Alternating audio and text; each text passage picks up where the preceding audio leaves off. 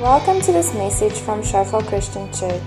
May you experience God's grace as you listen to His word being preached.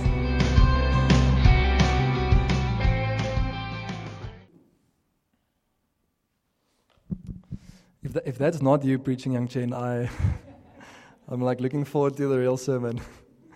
I'm gonna give the punchline of the sermon away tonight before I do the sermon. Is that okay? So you know what my agenda is up front. Okay. I really feel like tonight the Lord wants to give us a fresh revelation of who we are as sons of God. And the fact that comes through a revelation of His love for us. The fact that God is love. We learned this. This was the first scripture that we learned in Bible school, right? Which scripture is that? John 3:16, and it's such an amazing scripture, but the challenge is that when we know something so well, it's so easy to become familiar with it. And it's so easy for it not to be new anymore, and for us to not stand still and to think about what does this actually mean. The fact that for God so loved the world that He sent His only Son. And that was His motivation. That was why. That was the why. That was His motive for sending His Son. He so loved the world that He sent His only Son, so that those who believe in Him will not perish, but will have everlasting life. And so because He loved us, He desired for us not to perish, but to enter into that everlasting life. And I want to talk about what it looks like to be a son of God, because did you know that it's possible to be a son of God, but not to live like a son of God? Right? And let me just clear this awkward question that's perhaps lingering in the ladies' minds at this point in time. Did you know, Linda and Elizabeth and Tanya, that you are also sons of God? Did you know that? You seem hesitant, all right? Galatians 3 verse 26 says, "For in Christ Jesus you are all sons of God through faith." Now, what's the significance of being a son of God? In the context of the scripture and in biblical times, and still in some cultures today, it was, of course, the son that received an inheritance. And daughters did not receive an inheritance. But God is saying, you are all, men and women, you're all sons of God. You have all received an inheritance. And that inheritance looks like something, right? Don't worry, us guys have the same problem. We are all the bride of Christ. So we're all spiritual cross-dressers, and we should just make peace with that, all right? Every guy in here, you are the bride of Christ. Jesus is the bridegroom. We are married to Him as the bride, as the church. And ladies, you are sons of God, okay? So it says, for in Christ you're all sons of God. So in Christ implies that there has been a born-again experience, right? So in Christ means we are saved by grace through faith. And in Christ we are all sons of God. Did you know that, let's take two couples. They're both married. They live in the same house. They're completely estranged from one another. But they have an understanding, right? That they husband and wife, and they fulfill certain functions and certain duties, and they get by. And from the outside, they're a married couple, and you see them and they hold hands. Then you have another married couple, and you can just see the affection and the fact that they really care for each other at a deep level, and that they make sacrifices for each other, and that they fight, but they struggle through that in order to resolve, in order to grow, in order to bless the other person. From a legal standing, both are equally married. The law recognizes both as married, and they both have certain privileges in terms of tax, etc., whatever. From the law's point of view, they're as married as both couples. And I want to draw the same analogy to what it means to be a son of God. We can legally be sons of God by surrendering our lives, experiencing that, going through being born again, and being genuinely saved by grace through faith. But we continue to live like slaves. we continue to live like victims. Even though our name is written in the Lamb's Book of Life and we might go to heaven, we could still be living like a slave or like a victim, right? And I feel like God tonight is wanting to remind us, what does it look like to be a son of God, right?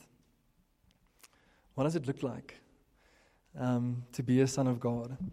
And it's such a huge topic.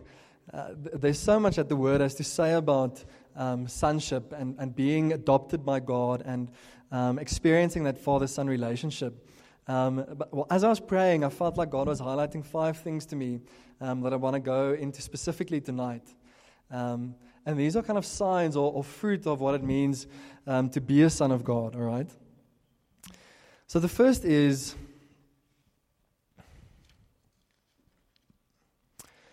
a son of God understands that he cannot earn his inheritance, but must receive it as a free gift.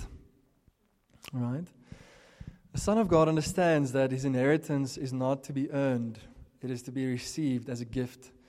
Lauren shared a while back, she was preaching, and she shared of how her mom actually recently sent her will to us. And in the event, or when she dies, what will happen? And she wanted us to read through it and just give our input. And when I read that will, nowhere did it say, Lauren, when you have written so many books, then you are entitled to your inheritance. Or Lauren, when you have discipled so many people, then you are entitled to this inheritance. Or Lauren, when you have raised 4 kids and they successfully passed grade 1, let's hope, you may receive your inheritance. There were no conditions. It was a no-brainer. You are my daughter, so whatever I have, I give to you. It's yours. It's that picture of, I remember us being on missions in Rwanda, and we were presenting Legacy there to the local church, and I remember God saying to me that we were worshiping, and I just remember God showing me this picture of a fridge, and this fridge was stocked with like all the good stuff, and the stuff that my mom didn't want to keep when we were kids, like Viennas and those things that kids like dream about, And I remember seeing this fridge, and I remember God just saying, what's mine is yours. Go, open the fridge, take, enjoy. You don't have to earn it. You don't have to plead. You don't have to beg. You're my son. This is yours. Go and have the Viennas, right? And the son understands that he cannot earn that inheritance, and our inheritance as sons is a whole sermon of its own. But it includes things like freedom, right? It includes things like eternal life, which Young Chen spoke about. It includes things like forgiveness of sins. It includes things like the Father's unconditional love. Also in Psalm 2, it says that the Lord says, ask of me, and I will give you the nations as your inheritance. Not strive, try harder, do more. Ask of me. And as a dad, what's mine is yours. Similar to what the father in the parable of the prodigal son said to the older brother. When the older brother was complaining, he said, you have always been with me, and whatever I have is yours as well. But he didn't get it, right? And so the father's inheritance is to be received. The second thing around a son is that a son knows and understands that receiving his dad's affirmation is necessary for him to walk in his destiny. It's not just a reward for having walked in it. We actually need to receive the Father's affirmation in order to walk in the fullness of what He's called for us. If we think about Jesus, when He was baptized, at that point in time, He had not performed any miracles from what we know, from what's recorded in Scripture. He hadn't discipled anyone. He had been faithful as a carpenter's son. And yet God said, this is my beloved Son, in whom I'm well pleased. This is my beloved Son, in whom I'm well pleased. And we sometimes talk about the 3 A's of affirmation. The first one being just the Father's affection, saying, "This is my beloved," right? "This is my beloved. You are my beloved." And there's that affirmation of affection. It says, "You are my beloved son." All right. So there's an acceptance. You're an insider. You're not an outsider. You're part of this family. You are my beloved son. So there's affirmation of acceptance. "In whom I'm well pleased. I approve of you." Before you've done anything, just because you're my son, I'm saying that I love you and I'm pleased with you for the mere fact that you are my son. Right? And there's that affirmation that actually launches Jesus into his time of ministry and launches him into everything that God has called him to be and to do. And he's able to do that fully because he knows he's got the Father's affection. He's got the Father's affirmation. And I remember some of you who know me well may know my testimony, and for a long time I had a lot of doubts around my sexuality, and I was actually addicted to gay porn for about 6 years, completely enslaved and completely, try to break it off in my own strength for such a long period. And so much guilt and shame that came with that. And then God through a I won't go into the whole testimony, I might share that at another time, but God just set me free from that addiction to gay pornography and masturbation, and started a process of renewal of mind in my life. And I remember for my 21st birthday, this was about a year after I'd been, God had just set me free from all of that. But the renewal of mind, just my thoughts, it was quite a long process. To change the way I think and to change the way I think about myself. And the most powerful key in that time was hearing what the Father says over me.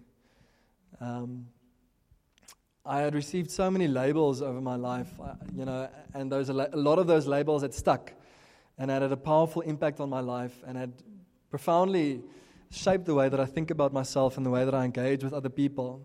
And I just remember that morning, sitting in my car on the morning of my 21st birthday. We went away to somewhere in the mountains with a bunch of friends of mine, and I just remember feeling so discouraged and feeling like, okay, I'm free, but I'm not. I don't feel like I don't always feel that free. And I just remember the Lord saying to me, "I've created you a man for a purpose."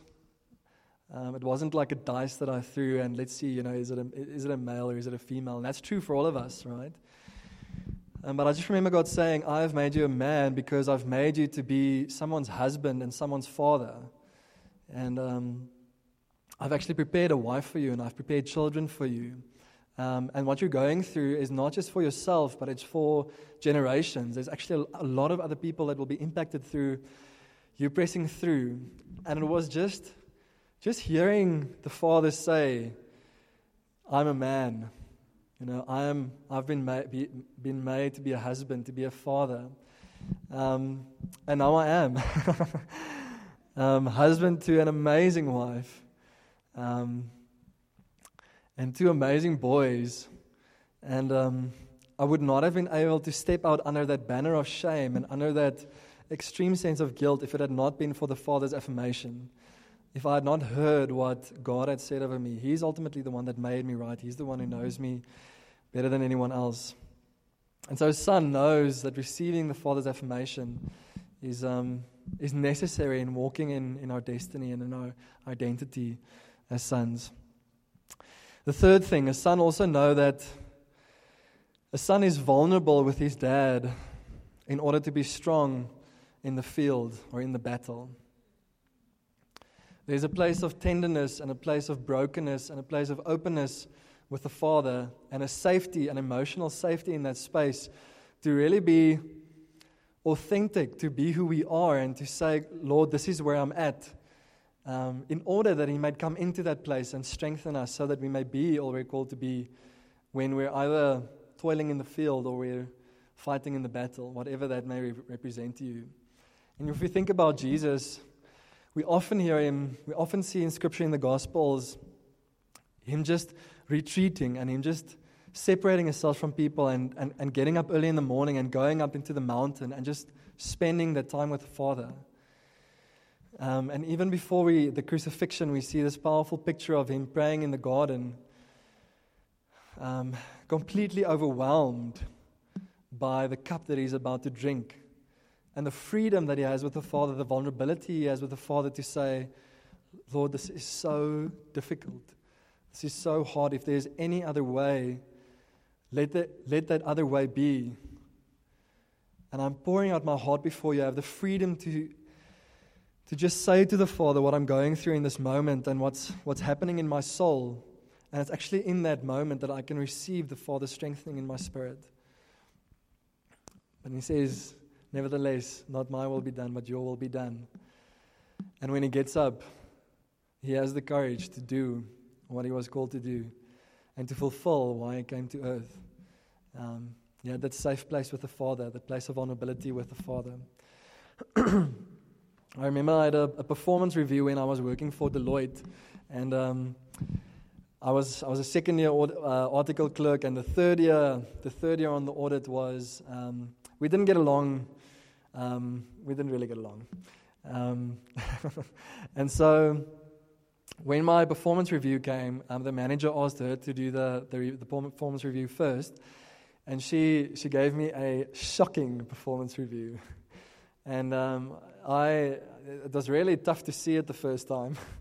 And I just thought that it was not fair, and I felt really like violated almost, I felt really like this is not justice, this is not fair, and I was so angry, and I remember praying about it, and I was just pouring my heart out before the Lord, and I was just, and I was also making these plans of how I'm not going to, because you need to be signed off on all these competencies before you can qualify as a chartered accountant, and how this was going to potentially have an impact on that, and I was making these plans of how I'm going to, confront her or convince the manager otherwise, and I just remember the Father saying to me, I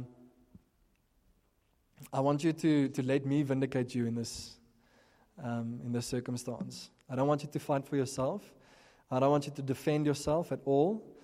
I want you to allow me to come in and set this thing straight. And having that time, having that vulnerable, having that safe space with God, just pouring out my heart in front of Him, actually gave me the strength to do that in the meeting. And I remember meeting with the manager, and the third year wasn't present. And he was just kind of going through the performance review. And I just sat there. I just listened, and he said, okay, so for this competency, you got this rating. For this competency, you've got this rating. And I just kept quiet. I just smiled and I just nodded. And at the end, after we had gone through everything, he said, do you feel that this is a fair performance review? And I said to him, no, I don't think it's a fair performance review. And he said, do you think that maybe there was something else at play that the third year, that caused some of these ratings? And I was like, I can't speak for her, but it's possible. And he said, okay, he also reviewed my work, so he'll just go over it again, and he'll send me the final one, and I'm just let him know if I've got any objections. And he basically increased the rating for every single competency on that performance review. Now that's a stupid thing. That's like a small little performance review, but it's also not a stupid thing. It's also God just coming to say that I am your Father and I will fight on your behalf if you let me, all right? If we'll wrestle with God in the room, then so often He'll just wrestle our battles on our behalf outside of that. The fourth point around being a son, is not being driven by the need for others' approval, but by a desire to bless his dad in faithful obedience. Not being driven by a need for others' approval, but being driven by a desire to bless his dad in faithful obedience. And I just want to say that the need for approval and the need for acceptance is a legitimate need. All right? Sometimes we feel bad, we feel guilty because we have that need. The question is just, where do you go to have that need fulfilled? All right? That need was actually created there for God to come in and to speak into that area and to say, I love you, you're my boy, I've placed these amazing things in you, and I'm pleased with you, right? And so that need for approval is actually a legitimate need, but we need to go and receive that approval from the Father. The final thing, the fifth thing that I felt like the Lord was highlighting to me as I was praying and just preparing for the sermon was that a son knows that doing more or less does not make you more of a son or less, right? Doing more stuff can never make us more of a son, right? Or doing less stuff can never make us a son. We're a son because there's a bloodline, because we have a father, and that's the only reason. And nothing we do can add to that. And I think it's often easy to grow up, and even in church, and to tie our value or to tie our voice in church to what we do in church. And I just want to say that that's not the case, right? Let it be that when we serve in church and when we serve the Lord, it's really from a place of wanting to bless God and wanting to bless others. There's no expectation. If you're serving from a place of guilt, or you're serving from a place of expectation or from obligation, rather don't. To be honest, rather just come and just spend time in worship, connecting with the Father, connecting with others. I want to say that I want us to fight for a place where we serve, where the most important thing is just that intimacy with the Father and relationship with others, right? And that serving is just a natural outflow from that, okay? And if you feel like you are involved in 3 or 4 ministry areas and you're burning out and you're overextended and it's just too much and it's actually infringing upon your relationship with God or your relationship with other people in the church, I would honestly rather cut that area of ministry than to sacrifice on that, than to compromise on that, all right? And so it's first about being a son and then about doing from a place of sonship, all right? I want to ask Sunette Sunette had a word during worship that I felt tied in with this point. So I wanted to share that. During worship, I just got a scripture out of Joel 2, and it says, "Rend your heart and not your garments. Return to Lord your God, for He is gracious and merciful, slow to anger, and abounding in steadfast love." Just like I think the specific thing I said to you was, I felt there was quite a lot of people that still feel, and I can relate with that myself, if I jump through this hoop, if I accomplish this, then I'm accepted. And God looks off, He first wants our hearts, always, and He fights for that. Amen. And does that mean that sons don't do anything? No, of course not. Son's desire is to bless his dad, but whatever he does from a place of understanding that none of what he does, not even obedience in faith, can add to the Father's love for him and the Father's acceptance of him, right? Even though the Father does call us to that as well.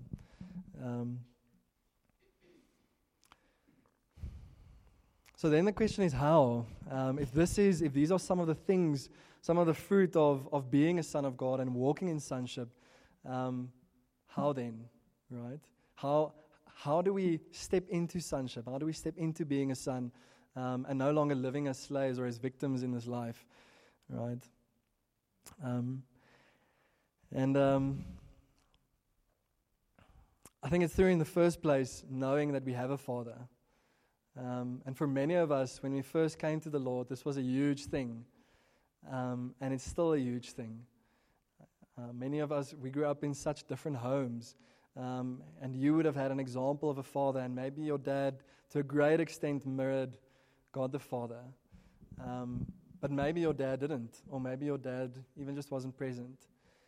But the first thing that helps us to step into this position of sonship and experience the blessing of what it means to be a son of God is the fact that we have a Father, and that He loves us, and that His heart is for us.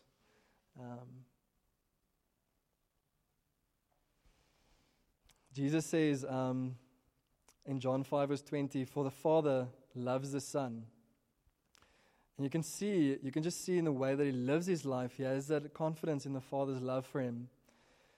He knows that He has a Father, that the Father is good, and that the Father is for Him. And I remember when I was when I came up to Joburg, I was here for a while, and I was a small group facilitator, and then I was a zone coach. And when I was while I was a zone coach, I used to experience this intense sense of inadequacy, of just not being good enough at specific times, and it didn't seem natural because I could recognize it for what it was. I could almost see that it was a stupid thing, but I just couldn't do anything about it. I just had this heavy sense of just not being good enough and not being enough, and made me feel paralyzed. And I was engaged with Lauren at the time. I think we were dating then, and we later on got engaged. And I would really be mean to her. And as I was doing that, I would see what I'm doing almost, but not have any control over changing it. And I went to Heinrich, who was the pastor in Joburg at the time, and I just said to him, "Heinrich, you need to pray for me for deliverance because there's this thing that comes over me and it needs to go." And Heinrich just looked at me and he said, "You don't really believe that God loves you." And I was like, "No, I do. I mean, I know, that's not the problem. Let's just pray for the deliverance." And this was 2013, so I'd been saved for about 6 years, and been a leader in church and missions and all these things. And he just said to me, "No, you're just like you don't live like someone who knows that God loves them." And I was like, at first I was a little bit offended. I was like, "This is not what I came for. Thanks, I'll be on my way." I was just like, "Okay, I hear you." And then he kind of prayed a quick prayer, and he didn't pray for the deliverance that I came for or anything. And he just said, "I feel like God really wants to reveal His love to you, and you need to ask God to reveal His love to you." And I remember him saying, "I must go and find songs that are just about the Father's love, and go and search for scriptures that talk about God's love, and just kind of read that over and over and listen to that and soak in that, and ask God to make it real to me." And it was very strange for me. I honestly thought he had completely missed it. I was like, great, pastors can also sometimes get it wrong. And but as I went away, God started convicting me of that, and I did start to do that. And at first it was difficult because I felt like I was focusing on myself. So I thought, I'm not doing the right thing because I'm now turning the attention on myself, and I should be focusing on others, and I should just be like, and God even just came to show me that was false humility. And that he wants us to do business, and this requires me to be present with Him and to be open for what He wants to do. And I remember just kind of starting to see God's love in the scriptures, and not just that God is love, but that He loves me. I think sometimes we feel unlovable, and so we just say that that's not for me. We're not even open to that, or we accept it doctrinally in our minds, but we don't actually let it ever penetrate our hearts, because we disqualify us for whatever reason. And the truth is, we are disqualified. Right? That's what makes this weekend so amazing. The fact that in Jesus, we are qualified for His love, and He lavishes His love upon us in such rich measure. And I just remember His love starting to become more real and real to me. And then I was in San Francisco on a secondment for Deloitte, and Lauren and I were engaged then, and we were Skyping one night, and this thing happened again where I all of a sudden just switch over, and I just feel heavy, and I just feel not good enough, and I feel like I almost can't talk. And Lauren asked, can I pray for you? Over Skype, and I was like, yes, and I'd actually gotten up that morning, and when I stood up, I lived in this amazing 4-star hotel in the center of San Francisco, and it had the most amazing breakfast, and it was, I'm big on breakfast, and it was the highlight of my day every day. And I walked down to breakfast this morning, and I felt like God was saying, He wants me to fast. I went back to my room, and I interceded. I'm like, Lord, am I hearing you correctly? And I felt like the Lord said I must fast that day, and I must actually fast. I must not drink water either, which I'd never done before. And so dry fast that whole day. And I came into my hotel room, and I Skyped with Lauren in the evening, and now this thing happened, and she said, can I pray for you? And I said yes, and God actually showed me what the root of it was, something that happened when I was very small, and I just brought that before God, and I just said, Lord, I just repent for taking that upon myself and forgive this person, who probably acted in ignorance. And I just receive whatever it is you have for me. And I remember sitting in that hotel room, and I just remember experiencing these waves of God's love in my physical body. I remember there was like 4 or 5 just like this heat and this momentum almost coming through my heart and through my body. And I was just sitting there, and God was just showing me in a very real way, in a way that I understood, in a way that I could relate to, that He loves me and that He will never leave me nor forsake me. And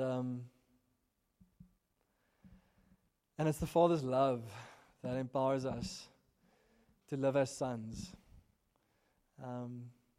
To live as sons, to be used by Him effectively, to make decisions and not be afraid, to trust Him and to step out of the boat, to not care about whatever it is that's around us and whatever people are saying, but to fully live as sons and to fully take up the inheritance, and not to have false humility and to say, this isn't for me, this is for someone else, or this is for another time. It's the revelation of His love. And Jesus on the cross said, it is finished. Right? He said, it is finished. I have not given you access to 10% or 20% or 70% or 80% of the Father's love. No, the veil was torn. That thick curtain in the temple that separated everyone else from the Father's presence was torn, so that we may step into an experience of the Father's love and have His love wash over us and change us forever. The Father's love is the most powerful change agent. I'm just going to end off the service for those of us who need to go. The worship team will continue playing for a bit, and we'll continue spending some time in the Lord's presence. But if you need to go, we just want to bless you. We just say, Lord, we thank you for your love, Lord. Thank you that it can be Easter all year round, Lord, and that we can be excited about the cross and what you've done and what that means for us and for others all year round, Lord. And I pray that we walk in the joy, Lord, that comes from knowing the freedom in the cross this week, Lord. Pray that you bless every person in their relationships, in their work, in their time, Lord, this week. We bless you, Lord. We just say it's all about you, and we love you, Father. Amen. Thanks for listening to this message from Shofar Johannesburg. May the grace you received produce God's greatest glory and your greatest good. For more information and sermons, please visit our website at www.shofar.joburg.